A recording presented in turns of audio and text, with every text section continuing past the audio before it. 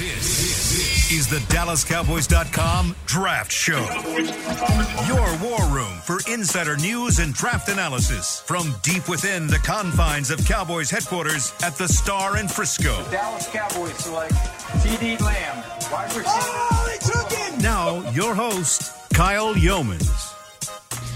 It's a Tuesday edition of the DallasCowboys.com Draft Show presented by Miller Lite, live from the Star in Frisco. Glad you're with us. Kyle Yeomans with you with a whole new cast of characters and a fun one at that. And I think this is going to be a great hour for those of you listening because we've got Brian Broaddus, David Hellman, and, of course, the great Jeff Cavanaugh. I was going to say something about Ardarius Washington there, but I decided not to because I feel like we'll probably mention him at some point throughout the show. But, gentlemen, glad you're with us here on this Tuesday. I want to give a quick shout-out to Chris Beam's Baylor Bears. How about that? Chris is in the back, of course, punching the buttons as always, and the Baylor Bears are national champions. And, of course, Chris Beam, a huge Baylor fan. There you go. There he is. And also he won our Dallas Cowboys media bracket, too, because he picked the Baylor Bears. So double congratulations for Chris Beam. But it's almost draft time. We're getting close as the 29th is on the way. And, Brian, I mean, this is right around the time. We talked about it last week with smoke screens.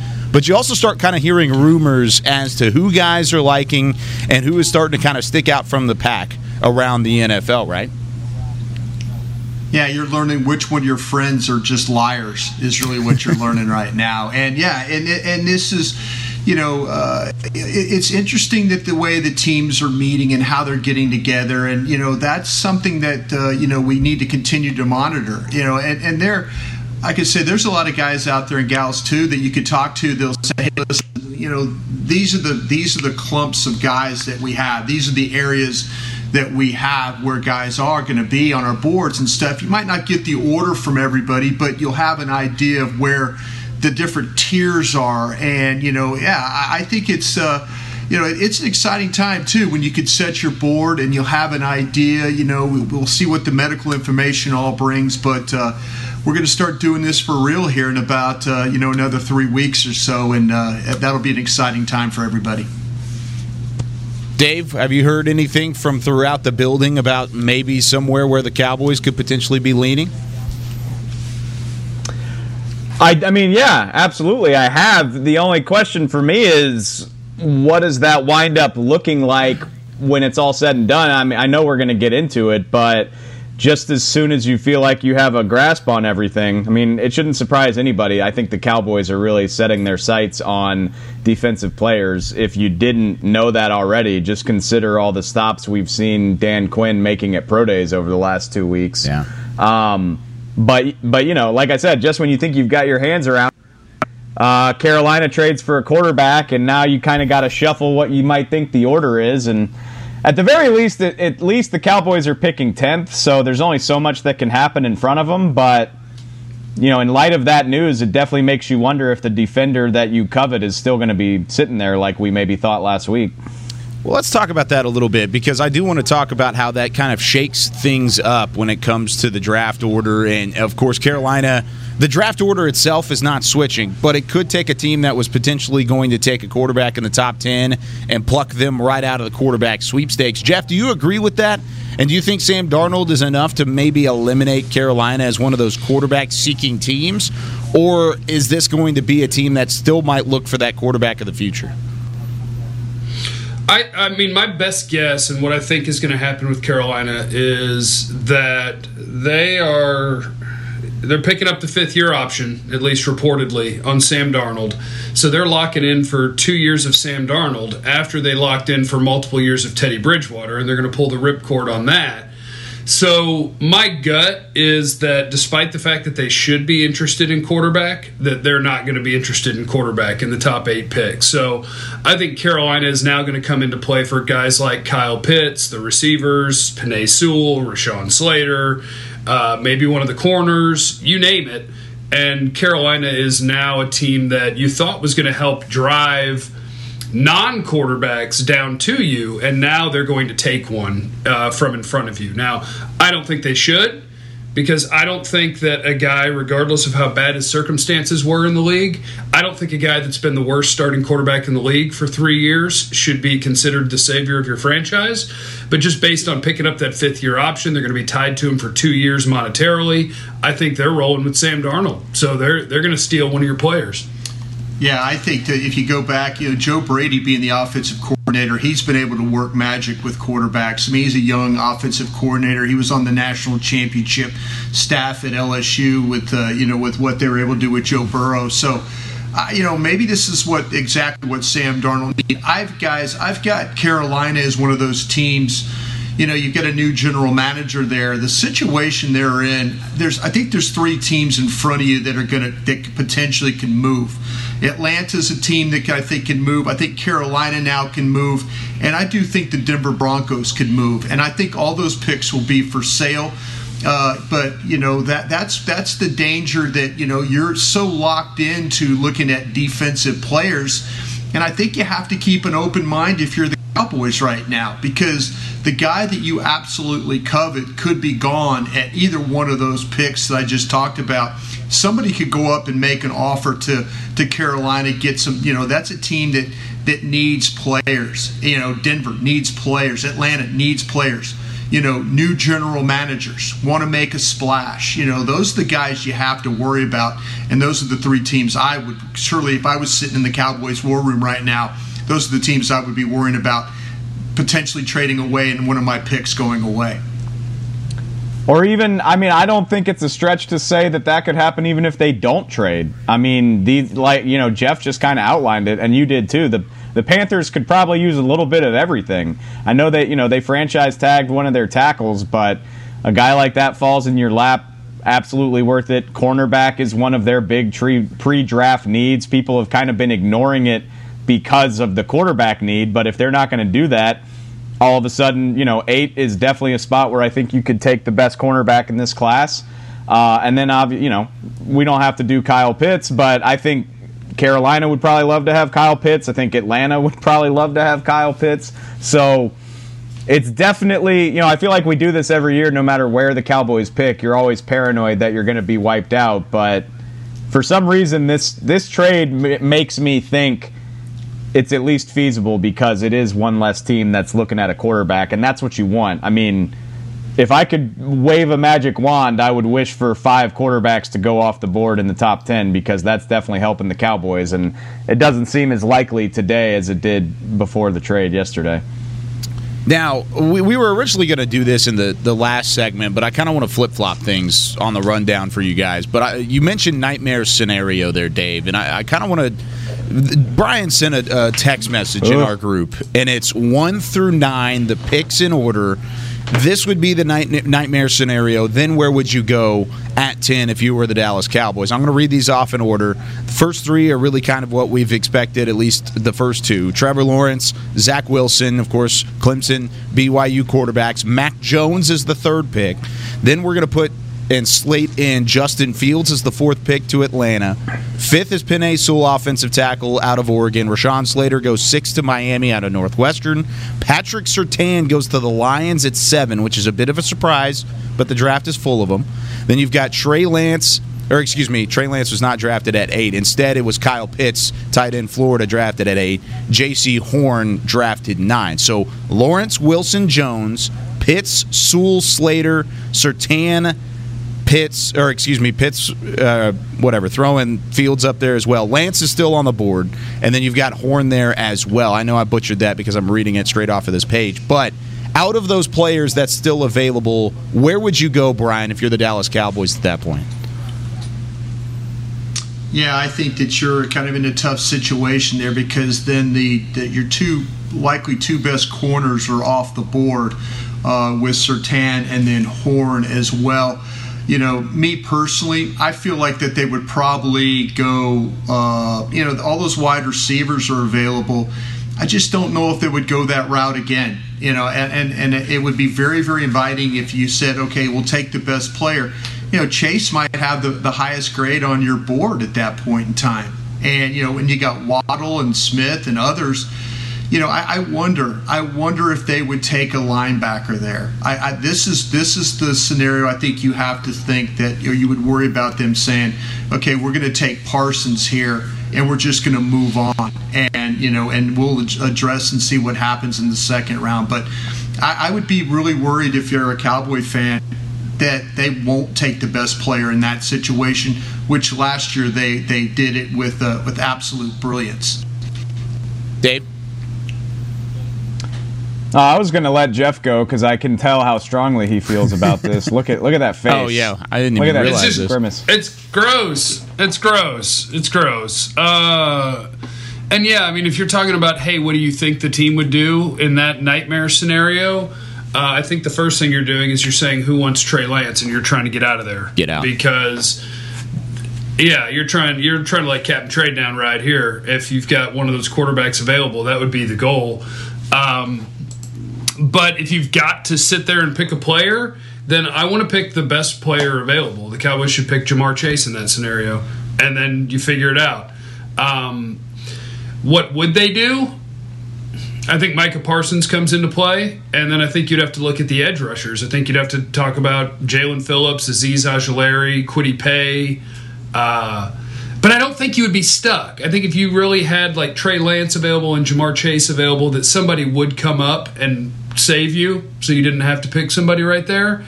But I would rather pick Greg Newsome than Micah Parsons. I would rather pick. I would rather pick Jamar Chase, Jalen Waddle, Devontae Smith than Micah Parsons. I would rather pick Jeremiah Owusu-Koramoah. There's just, I don't want Micah Parsons at 10. And I feel like if you're just trying to guess what they would do, I could see it. I could see that being the pick if that was your board. Why don't you want Micah Parsons so strongly? That's my question. I don't want him either, but I want to hear your explanation on why Micah Parsons would be a pin throw moment if he were selected at 10. Because I think at linebacker for this team, especially just a pure real life linebacker who at this point in his life, Micah Parsons is a better run player and pass rusher than he is as a coverage guy. Coverage is so important at linebacker in today's NFL. That's why I like Jeremiah Owusu-Koramoah more than I like Micah Parsons. I like the guy that is, and I don't know if the Cowboys would know how to use this, but I think what is incredibly valuable for defenses these days is offenses want to play matchup football. They want to find ways to expose the personnel that you have on the field with a guy that they feel like is a mismatch. I want guys that you can't find that with. I don't want an off-ball linebacker who's inexperienced / raw / uncertain in coverage in the top 10 in NFL draft. I would rather have a guy who has safety linebacker versatility that I know can cover your tight end, maybe even your slot receiver. Your running backs are going to be easy to cover. I think that part of football has become so important that the more interchangeable pieces you have that you can't take advantage of me through matchups, that's what I would rather have. And just linebacker in the top 10 in general, if Parsons was an incredible cover guy, an incredible diagnoser of plays, then I go, okay, all right, he's Kyle Pitts. Now he's unique. That's just not Micah Parsons to me. Yeah, I think Jeff just took all the words right out of my mouth. And from what I gather, like the thing that makes Micah Parsons appealing is that you can send him after the quarterback. Mm-hmm. Isn't that something Jalen Smith actually does well? Like, if you're going to give Jalen Smith credit for something, it's that he could probably fill that role. So, feels kind of redundant to me. And I don't trust either one of them to be great cover players, which is what this team needs. So, yeah, I absolutely like JOK more in that instance. And it would absolutely be a reach, but if you told me I couldn't trade out of that pick, and I get Jeff's logic. Like, draft Jamar Chase, draft Jalen Waddle, and what does figure it out look like? Do you trade Michael Gallup for pennies on the dollar? Because I don't think you would get a great price for him if you drafted Jamar Chase first. I think you trade him player for player. That would be my figured out. My figured out would be Michael Gallup. I'm not trading for a draft pick because I agree. I think you lose on that deal. I think you start looking around the league and you say, hey, Will McClay, hey, pro personnel guys, tell me about teams with depth charts at safety, corner, defensive tackle, that they're in a Michael Gallup spot where it's like, crap, we got this extra guy. We're not going to be able to pay him. He's going to be playing out his last year here. Excuse me. And you find a player-for-player match to try to help your defensive side of the ball, since I just took a massive luxury pick in the top 10. Well, yeah. And you also have to look at the situation too. Their linebacking situation is not great. No. And if you draft Parsons, I would say you might not pick up the 5th-year option on Leighton Vander Esch. And you need to figure out some things there. The linebackers the last couple of years, they've been banged up, haven't played very well. Normally, in a normal situation, we'd all be excited about having Parsons. But then again, all the things that you guys talked about, some of the limitations he has. I mean, this guy is a good-looking athlete. I mean, a big, good-looking athlete. And that's the problem that scouts have, is they see that out there running around and they're thinking like, okay, well, he can help us this way, or he can help us that way. That's the problem with the Cowboys, that their linebacking situation, isn't really good enough. And I think that's why you would even consider Parsons, is because of the problems that they have there. Yeah, but don't we all think you could reasonably address that issue on day 2? Like, there's I think could be available on day 2. Oh no, I'd feel happy to draft. I'm just telling you though what they're thinking about. They're thinking, yeah, sure. There's also offensive tackles in the 2nd round that you could take. There's also corners you could take in the 2nd round. There are also wide receivers. That's why you talk about Chase and call-up. I really wonder, with all those wide receivers on the board, is somebody really going to call you Chase? They're like, hell, they're looking at Dallas like, Dallas ain't taking a wide receiver. Why am I going to call them? Nah. To me, the quarterback makes sense. That one does make sense for me. But I don't know, with all those wide receivers on the board, I don't know if your phone will ring, because we've seen this before. You take these receivers really high, the bust factor's been pretty good. You just kind of work your way down the board. It's all of a sudden what happened last year. We had all those receivers shoved up to the top of that board. I think the first one went at 12, and it was a pretty damn good class of receivers too. I would play devil's advocate, and I think I agree with you, but the best receiver in the draft went at 17 last year. No, I'm well aware. I know, but again, like Brian, you know better than anybody, teams fall in love with their guy and they make sure you want it. So like you and me can sit here and say, oh, you got Smith, you got Waddle, you got Chase, but the New England Patriots might be sitting there saying, we only want Chase. He's the only one that we want. And you got to keep in mind too that the 2 teams that pick after the Cowboys would probably love to add a skill player. The Giants and Eagles both, I wouldn't be surprised if either of those teams picked a wide receiver. So maybe somebody would come up to get their guy knowing that Dallas might be their last chance before they went off the board. I don't think it's likely, but I don't know. It's worth bringing up. Miami did that. Like, Miami's showing us that, right? Yeah. At least that's my assumption, is that Miami was willing to go from 3 to 12 because they were willing to add multiple draft picks, multiple ones. But then when they were sitting at 12, I believe that Chris Greer went, right, but now I can't get my receiver. I have to go back up. Yeah. And so they're going back up to get their receiver. I think for the right player, and I think for a lot of teams, Jamar Chase will be the right player. Somebody, if he starts making it to even 10, then, I think teams are going to start going, holy cow, we thought this guy was going to be gone at 5 or 6. Can we now go get this player? And, you can't plan that you can absolutely trade down, but by God, it's always fun. Well, but listen to what you're saying, Jeff. And you're talking about what's the order of your receiver? You don't even have Chase as your first receiver, right? I got Chase and Waddle very, very, very close, and then Devontae Smith. That's what I'm saying. But the Dolphins don't. The Dolphins are going to get somebody. They're going to get somebody. What if the Dolphins take Pitts? That might be who they go get. They went to get somebody. Yeah, they went to get somebody. Yeah. But it's not a receiver. It's right. It's a tight end. It's a pass catcher. Wild. Kind of is. Well, no, but it's even more wild that people are willing to go up for a tight end versus a wide receiver when you talk about how much money those premier positions make, sure, and how few tight ends in the NFL make a ton of money. Kyle Pitts going to be a top 5 or so paid tight end from the moment he steps on the field. He better be a stud. He might be the best. He might be the best receiver in the draft when you look at it overall.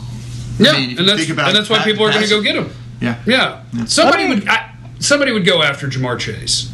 It's easy to all right. It's easy for you to say that, and you will always be Captain Trade Down. I get it, but going back to the hypothetical, if you are in this scenario and you can't get out, you cannot trade. Just out of curiosity, would you rather take a chance on one of those edge rushers at 10, or just grab Christian Barmore and get the best defensive tackle in the class? Like, which one of those is more appealing to you? One of the edge rushers, but I wouldn't do either of those. I would take Jamar Chase. Don't do your Jeff thing. Like, my insistence is upon taking. I'm in the top 10. I'm not picking my 17th best player or my 24th best player because of the position they play. Level with me. Do you think the Cowboys would actually do that? Because I don't. I don't think so either. You never answer the question. I know. Okay, so if I'm guessing for the Cowboys, then I think that their list would be something along the lines of Micah Parsons. Who do you guess would be their favorite edge? Would Phillips' injury scare them? Maybe Quiddy Pay. I was thinking either Ojulari or Pay, for sure. Yeah. And Parsons. And look, but the Cowboys, they need to know. They need to know that would be a giant mistake. Stop reaching down your board. You're in the top 10. Pick the 6th best player on your board. The hope is that what they showed you last year, that they would do the same thing. I think it's a little different picking at 10 as over to 17.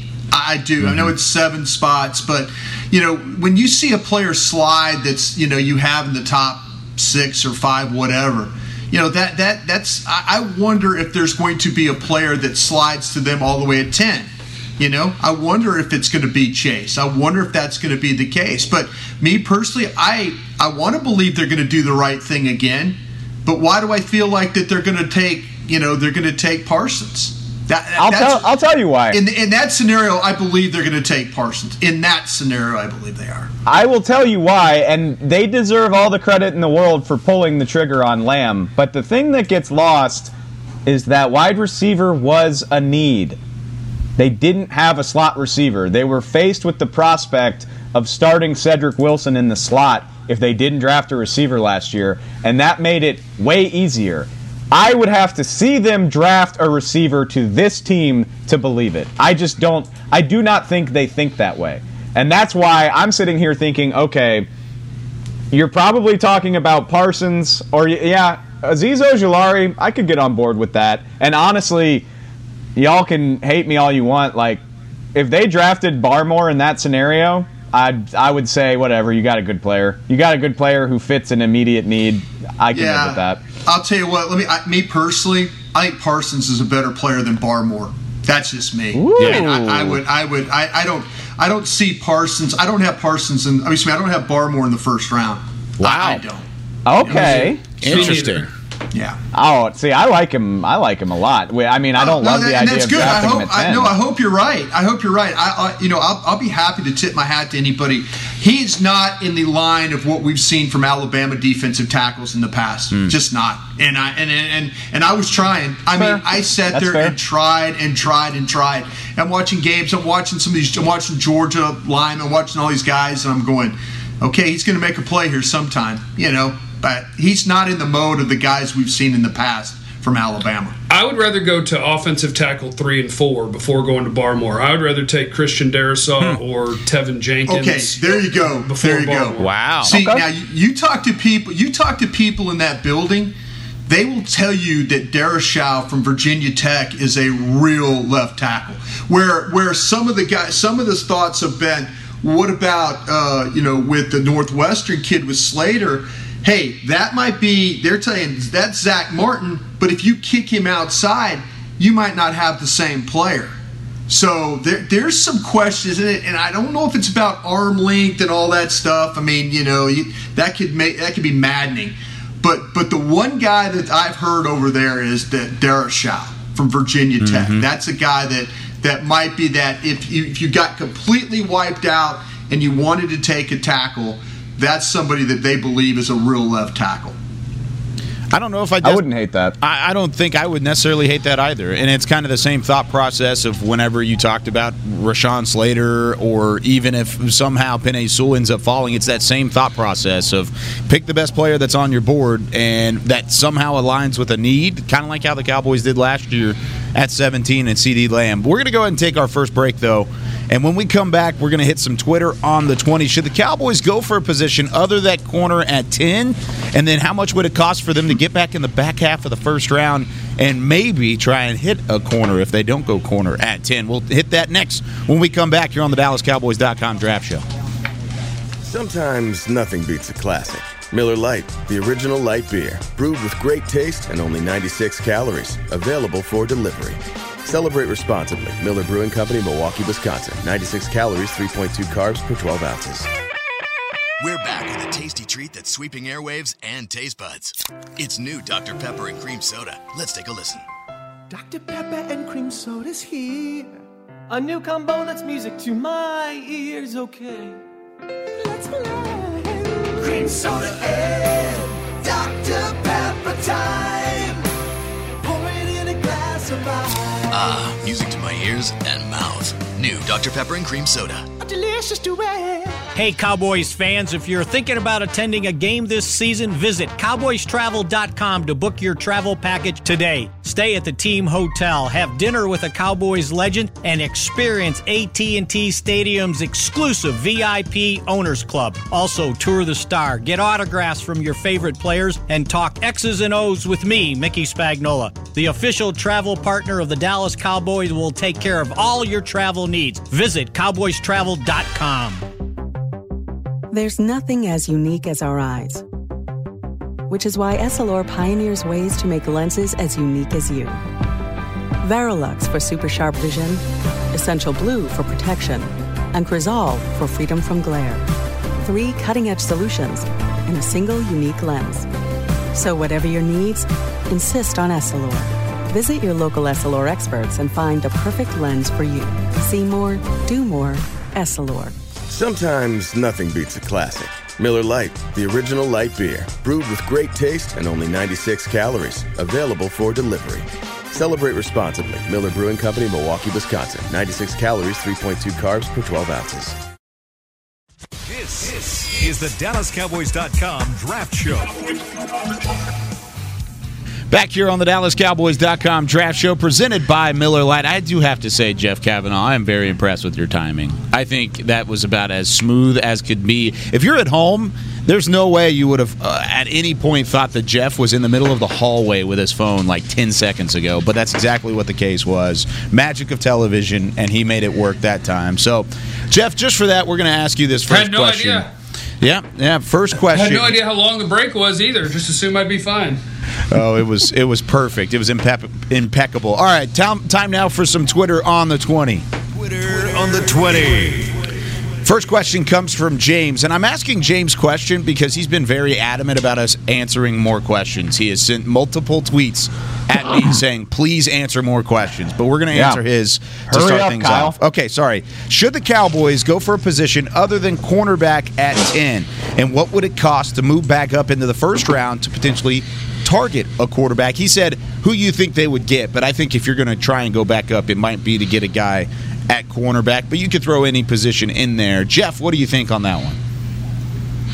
I think if you were going non-cornerback, it would be for one of two reasons. Either Surtain and Horn are gone, or they're both there, but you also had a slider like Penei Sewell or Kyle Pitts. So in his scenario, I'll say we've taken either Penei Sewell or Kyle Pitts, and then we looked at each other and went, guys, what are we doing at corner?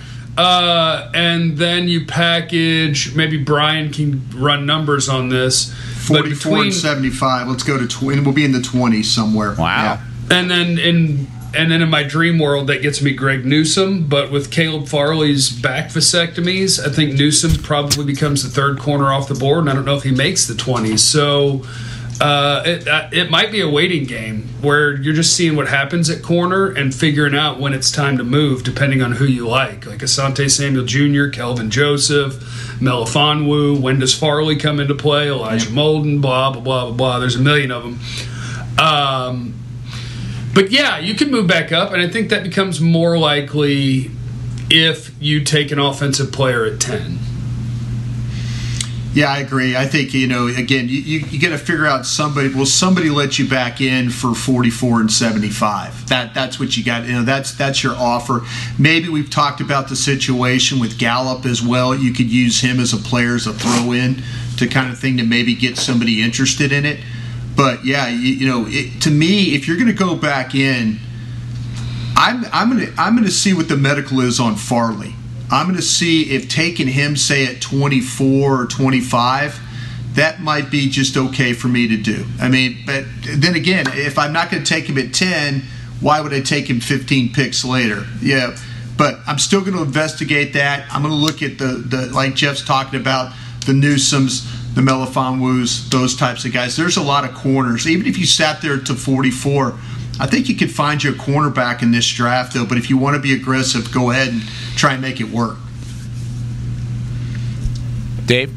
I think that's incredibly thorough. I don't have anything to add to that other than y'all know me. I don't love moving around, and I know we spent the first 20 minutes doing doomsday stuff, but when you're picking 10th, I just sort of believe that it's going to work out, especially with the depth of this quarterback class. Like during the break, ESPN is reporting that Atlanta's trying to shop the number 4 pick. Like, I still think you're either going to have a quarterback sitting there, when you pick 10th, you're either going to have a quarterback sitting there that you can use to trade, or so many quarterbacks are going to have gotten drafted that a player you love is going to be sitting there. I don't know if I'm just being overly optimistic, but I really think that's got a high likelihood of happening. No, like Dave, I think, honestly, out of the names Penei Sewell, and I'm going to make sure here, but I think we would all be comfortable if the Cowboys pick was Penei Sewell or Rashawn Slater or Kyle Pitts or Patrick Surtain.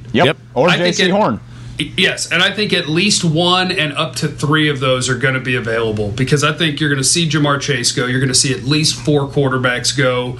Like, I think that this thing is going to fall where you're going to be happy with what you've got at 10, and I think it's going to happen again at 44. I understand if you wanted to target a certain player in the 20s and you wanted to move up, but I really think that, and maybe this happens every year, but I love what the draft looks like from 25 to 75. Yeah. I don't want to give up multiple picks in that range. I'm trying to add more of those picks if there's any way possible. I was putting together a top 51 for the website for 105.3, and I had a harder time putting together the players from 21 on down than I did putting the players from the top of the round. So, yeah, that just told you I a little bit more thought about, wow, I like this guy a little bit better than this guy. So, yeah, I agree with Jeff on that. Sit there at 44 if you want to, and you'll probably grab a pretty good player. And everybody may not know all these names, but at 44, I think you're going to have guys in consideration where I've got 7 second-round corners. Aaron Robinson, Eric Stokes, Elijah Molden. Are those guys at 44? Jabril Cox and Baron Browning at linebacker. Elim McNeil at defensive tackle. Carlos Basham, the edge. Joseph Osai, Peyton Turner, Alex Leatherwood at left tackle. If you don't know these names, just look them all up. But these are guys those are NFL starters, man. Yeah. There's going to be an offensive lineman. There's going to be a corner. There's going to be Richie Grant. There's going to be a safety. There's going to be an edge player. There's going to be dudes there that you're going to love. Every single year that I've done this, we get off the air on Thursday night, and there's 6 guys sitting there that we spent the whole spring talking about as possible first-round picks. But the Cowboys aren't usually picking this high. Yeah, it's true. It's exciting to think that, some of those guys will be there for him. Yeah. Well, it happened last year with Trayvon Diggs. That was a guy we thought would go in the back half of the first round, and then not only did he fall, he fell to the Cowboys at 51, and it was something that was just kind of unforeseen and something that happened that was very exciting. But kind of along these same lines, Sebastian asked our next question. He said, what players outside of quarterback have the greatest boom or bust potential in this draft? And I think a lot of those names that could line up with this question are right in that 25 to 75 range that, Brian, you were just talking about.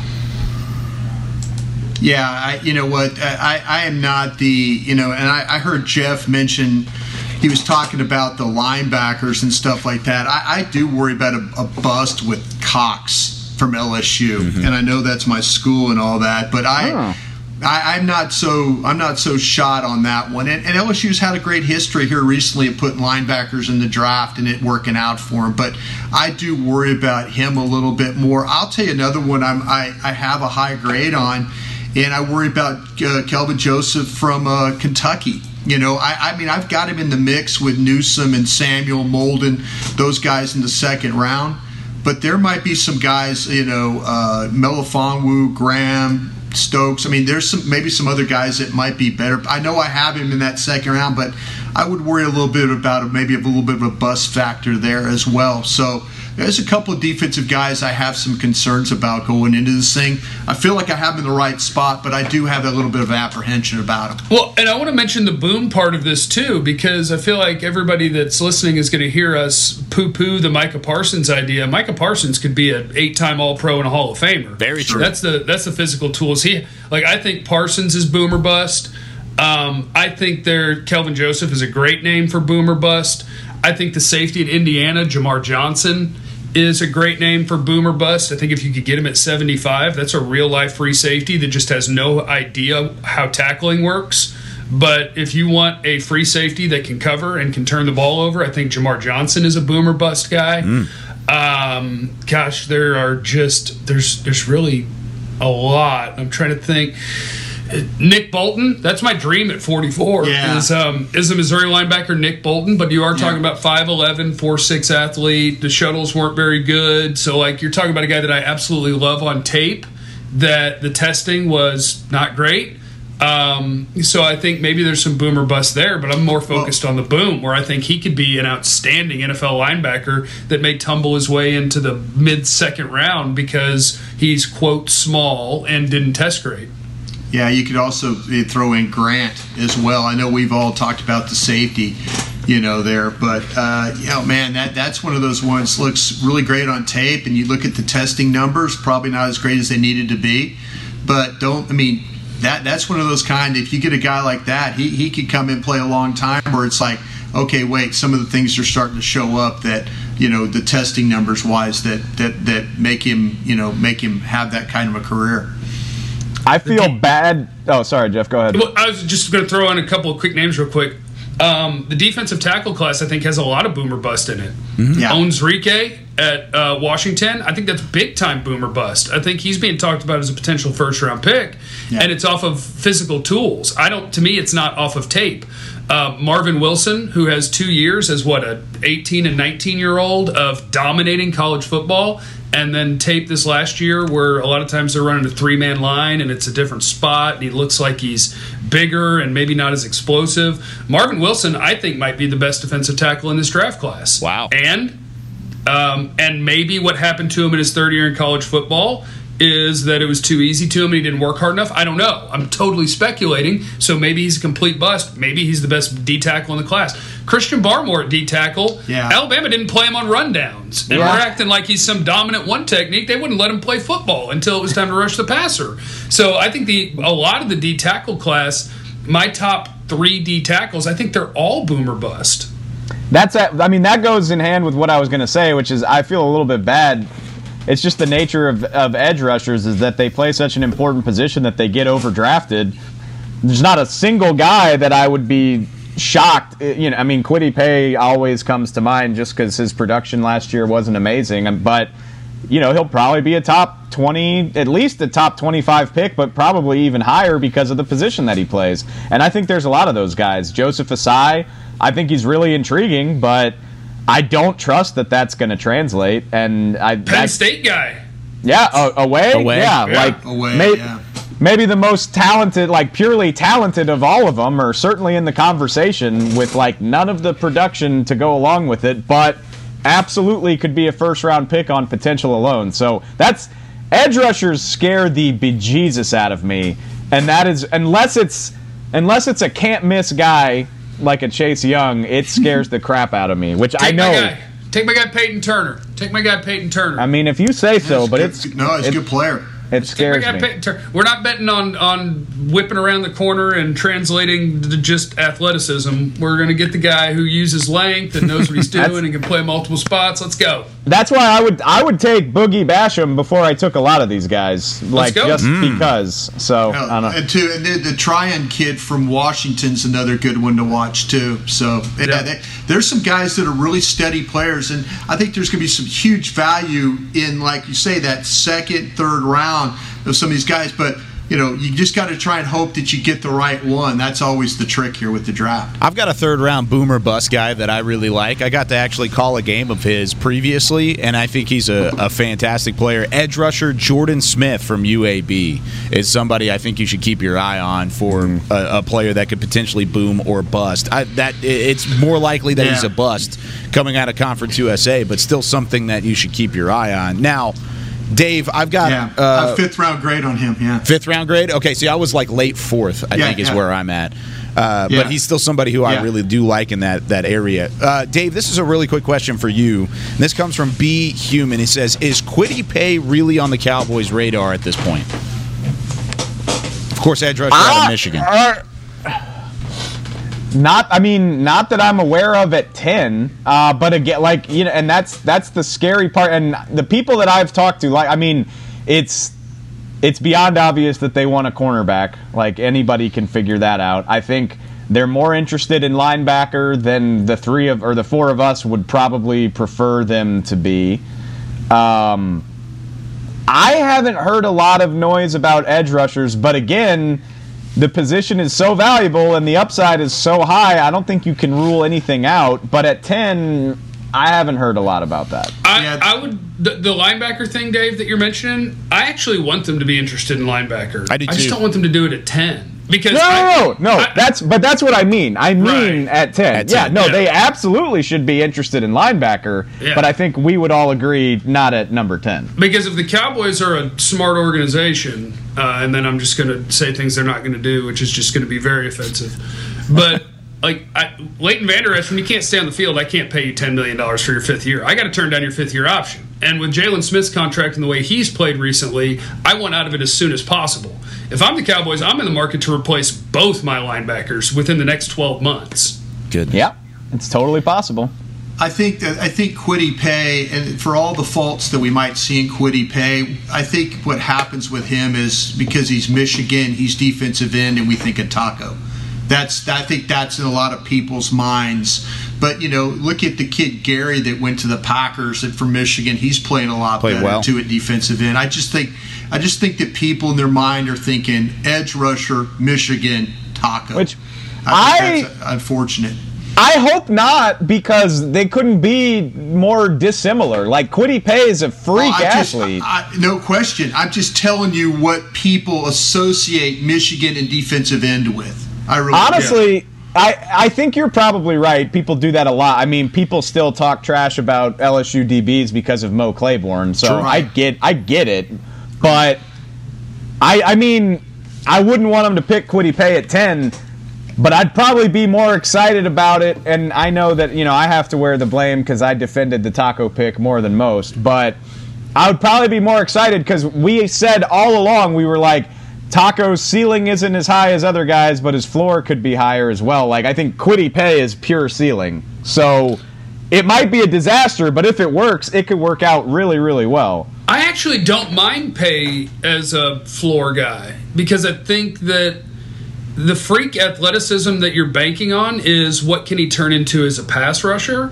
But I think as a run player, he's already good. Like, he's high effort, he's strong. He's just the thing that he's missing is he hasn't developed the pass rush yet, and he doesn't have what the NFL is so enamored with in terms of, hey, where's your 35-inch arm? But, I think that dude is physical, tough, high motor. I think he'll be a good run player no matter what. And then it's, can we unlock this athleticism and turn you into a great pass rusher? So I don't mind his floor. I just think 10 is, like Dave, you talked about it with all these pass rushers. All of them, the scouting report is something like that. just talking about different things that you feel good about, and the other things where it's like, can I develop it? And it's such a strange class for the edge guys. But I think Kwity Paye, when you go with the Michigan thing, he's stronger, he's more active, he's more athletic. Got better range. Yeah, he's got better range. But if you do the work, just had long arms. Yeah. If you do the work, you could see that Kwity Paye is a better player. He is, and that should alleviate a lot of your stress. I like that. I would just like to think there's a more complete, ready-made guy. And I mean, I'm not trying to dog Kwity Paye too much, but that's more of like oh man, I hope he's really good, as opposed to like, hopefully at number 10 there should be a guy that I feel more confident about. That's all. So Ojulari would be that guy for me. Yeah. Rapid fire last question. I want to get this in because I think it's a great one. Fill in the sentence. If the Cowboys do not draft blank position in the first 3 rounds of this draft, it would be a mistake. Brian, start us off. Which position would be a mistake if you don't hit it at least once in this draft in the first 3 rounds? I think cornerback is it. I mean, the corners are really, the corners, the wide receivers. I think you got to find a way to get a cornerback. I want to say that the safety position could stretch a little bit at free, but I think that you need to draft a corner out of this thing. The quality through the rounds is just too good to pass up. I think that will absolutely do, man. Dave. Cornerback is the answer, but since Brian already said it, I think this is more important to the point Jeff made a minute ago, linebacker. And the reason why the Cowboys front office knows they need a cornerback. I'm not 100%, like, I know they're looking at him, but did they think linebacker is as drastic a need as we do? Or are they sitting over here basically in denial about Jalen and, maybe thinking like, oh, we can pick up Leighton's option and he'll be healthy and it's not a concern and Dan Quinn's going to get Jalen right. Like, I could absolutely see the front office pumping some sunshine and ignoring linebacker, and I think that would be a huge mistake.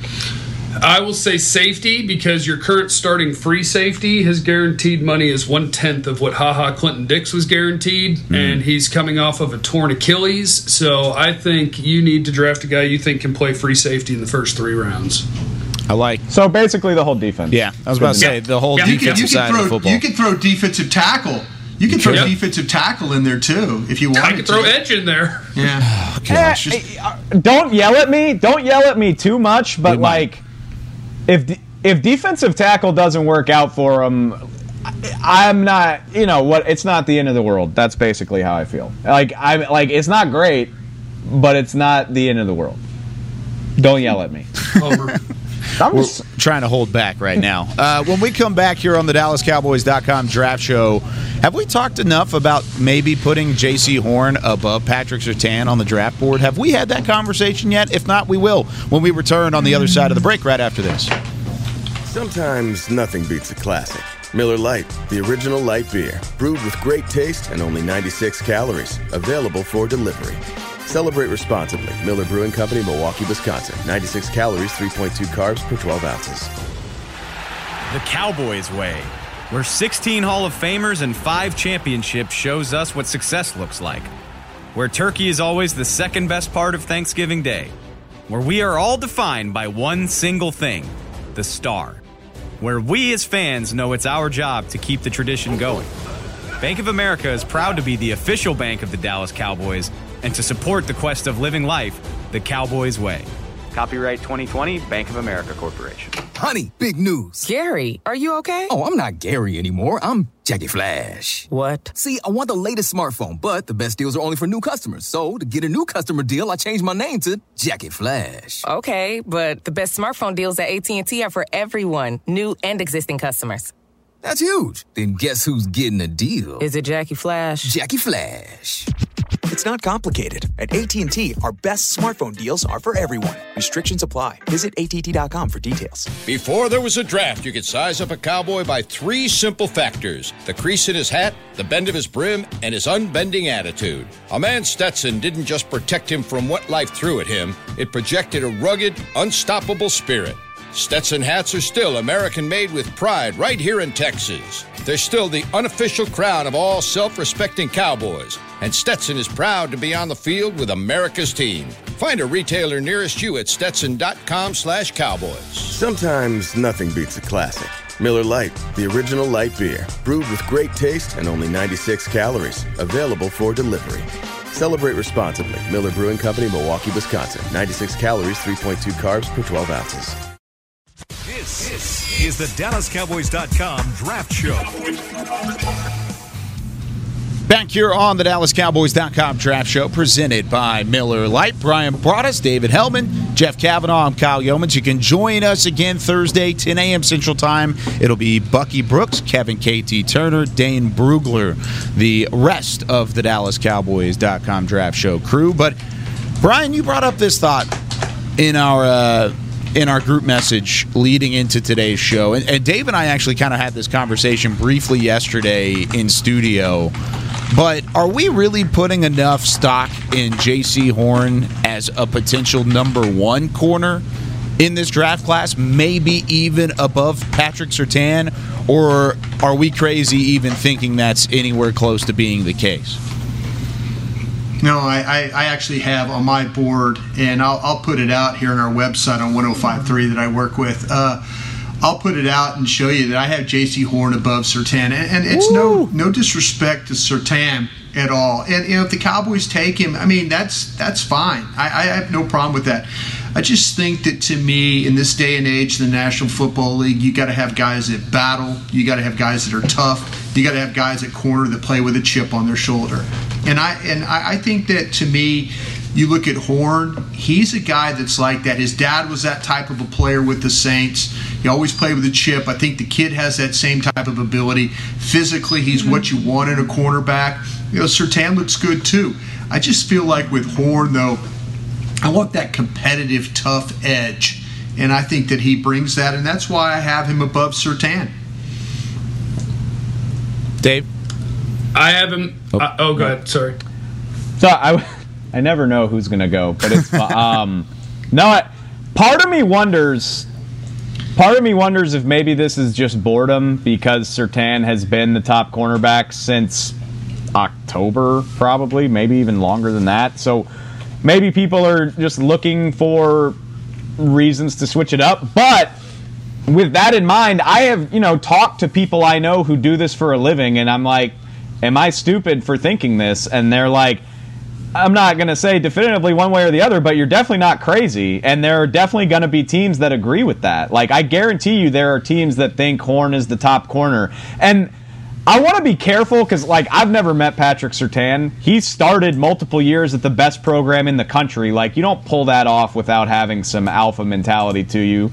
But I'm with Brian. J.C. Horn seems like he's got the type of alpha, pain in the ass, chip on the shoulder attitude where he could come in here as a rookie and be like, no, we're changing the culture in here. We're not getting toasted the way we have. He almost like a Richard Sherman type of mentality where he's going to make the play and then trash talk his own teammate for throwing the pass, and that's really, really intriguing when you remember how pitiful this defense looked at times last year. So I don't think you can go wrong either way, but I think it is a very worthwhile conversation that J.C. Horn might be the better player. Horn is my number one cornerback too. I have him above Surtain, but I also think that for NFL teams, a lot of what this is, especially early in the draft, is risk management. And with Surtain, you have less risk. Surtain is an outstanding tackler. There's nothing on a football field that he doesn't do well. And with J.C. Horn, he's a wild tackler who just kind of ducks his head and lunges. He had 5 penalties in the games they played last year. He's grabby. So, there are more things that I think a team is going to look at and see risk with. But I also look at the positives of Horn, which is when South Carolina, they get off the plane or the bus or whatever, they say, well, who's the best guy? Horn's got him. And it doesn't matter if it's the tight end, the slot receiver, the outside. It doesn't matter. He's going where that guy is, and that guy's going to hate him for the entire football game. So Horn's my number one guy, but I think that we do have to acknowledge that going that route and saying that Horn is your top corner is saying, I know the risks of J.C. Horn, and I accept it because I'm betting on the mentality with the athleticism, with the ball skills, and the versatility that he's going to go cover the best guy. He's not just playing corner. He's going to come find you, and you're not going to enjoy that day. That's what's kind of intriguing. So this is the J.C. Horn fan club, basically. I was about to say, that's what's intriguing to me, because I feel like we've talked about this from the beginning of Patrick Surtain being that number one guy, and then all of a sudden we're 3 weeks from the draft, and now J.C. Horn is the number one option at corner. Should we be scared if Surtain's the pick? Well, no, but I mean, there's people like myself that had Farley over both those guys. True. You know, so I don't think that Surtain has always been the number one guy. I know before the back problems and talking to some teams around the league, they absolutely love Farley. You know, and we're willing to say, yeah, he is the top guy. But with the back thing, you can't have him as your top guy unless some teams are totally saying, oh, it's not going to be a problem. But, yeah, I mean, Surtain is – what you know about Surtain, and Dave and Jeff did a great job. What you know about Surtain is he went to one of the best programs in the country. He's played in huge games. He's been a starter for a lot of years. He's got coached by Nick Saban hard. Saban coaches the secondary at Alabama. You know his technique's going to be good. You know his ability to make plays off, man, whatever he has to do. And you're right. It's about avoiding. It's about the risk. You know, what is your risk? What are you willing to tolerate?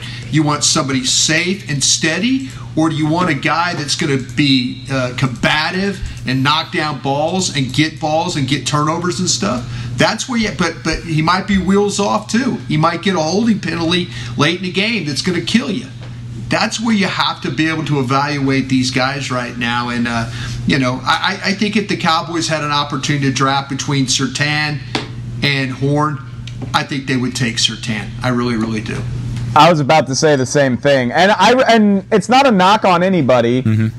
I do think some of it is boredom on a lot of levels. Like boredom from just talking about Surtain, and boredom because Surtain is so safe, like that. Like everybody, his technique, he's sound, he's not flashy, and when you're talking about a top 10 pick, like as mean as it sounds to say, that's not super exciting. So people look for a more exciting alternative, and I completely agree with Brian. I love J.C. Horn. I like be the Cowboys pick in a perfect world for all the reasons he just listed. Hey guys, I think there's a chance Greg Newsome ends up being the best corner in this class.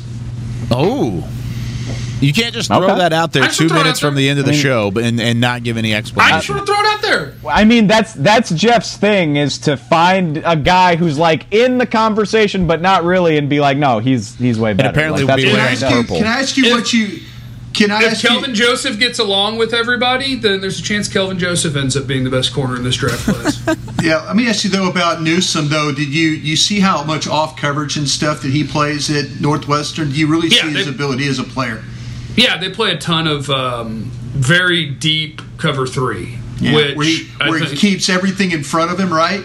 Yeah, so you can't complete deep balls on him, but it's part of the scheme. But I think his athletic testing is what really helped him for me, because you couldn't really know because of what they were asking him to do. But I think you take the instincts, the ball skills, what was on tape, and then you say, oh, and perhaps he is an elite athlete, and you go, wow, okay, that dude's going to be really, really good.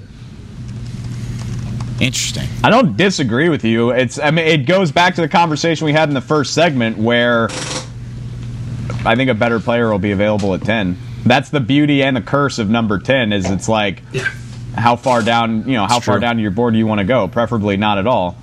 That's the beauty of the trade down. You trade down and you might still get go down on the board on we would all be Yeah, but we've talked about this before in our show too, Jeff, is like how many teams behind you have cornerback as a primary or a secondary need? I think there were a good amount. I bet 6 corners go in the first. I bet 5 or 6 corners go in the first round. Yeah, that's the problem. That's the problem right there. Is somebody going to let you get back in the draft or let you get back in, and is somebody going to let you come down knowing that you're hunting a corner at that spot? that where they're hunting a corner too.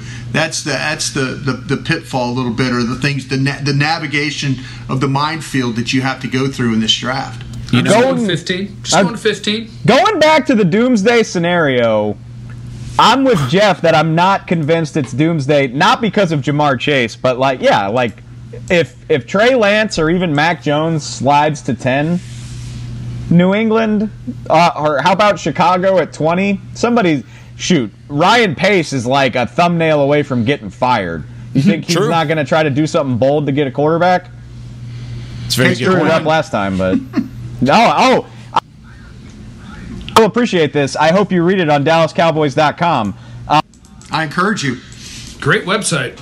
Our mailbag today is somebody was asking about trading back, and I said, if Chicago wants to give you next year's 1 to come up from 20, I'm doing that all day, because there will be good players sitting there at 20. Absolutely. Yeah. I would do that as well. But I'm also really surprised on the Horn over Surtain, but I do have to add this in right before we have to get off the air.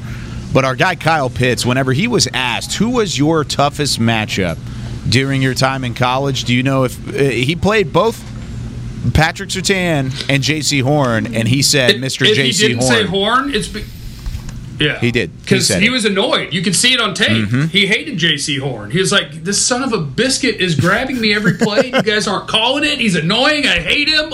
It was on tape. You could see it. He hated him. Yeah, he did. And he was very open about that, saying that J.C. Horn was the toughest matchup that Kyle Pitts had the entirety of his collegiate career. But that's going to do it for us here on the DallasCowboys.com Draft Show. Be sure to keep up with these guys throughout the week. They have great content on Twitter and on, of course, their respective media outlets. But for Chris Beam, national champion Baylor Bear in the back, pushing the buttons as always. We've got Brian Broaddus, David Hellman, Jeff Cavanaugh. I'm Kyle Yeoman saying so long. Thanks for listening to the DallasCowboys.com Draft Show. This has been a production of DallasCowboys.com and the Dallas Cowboys Football Club. How about this, Cowboys? Yeah!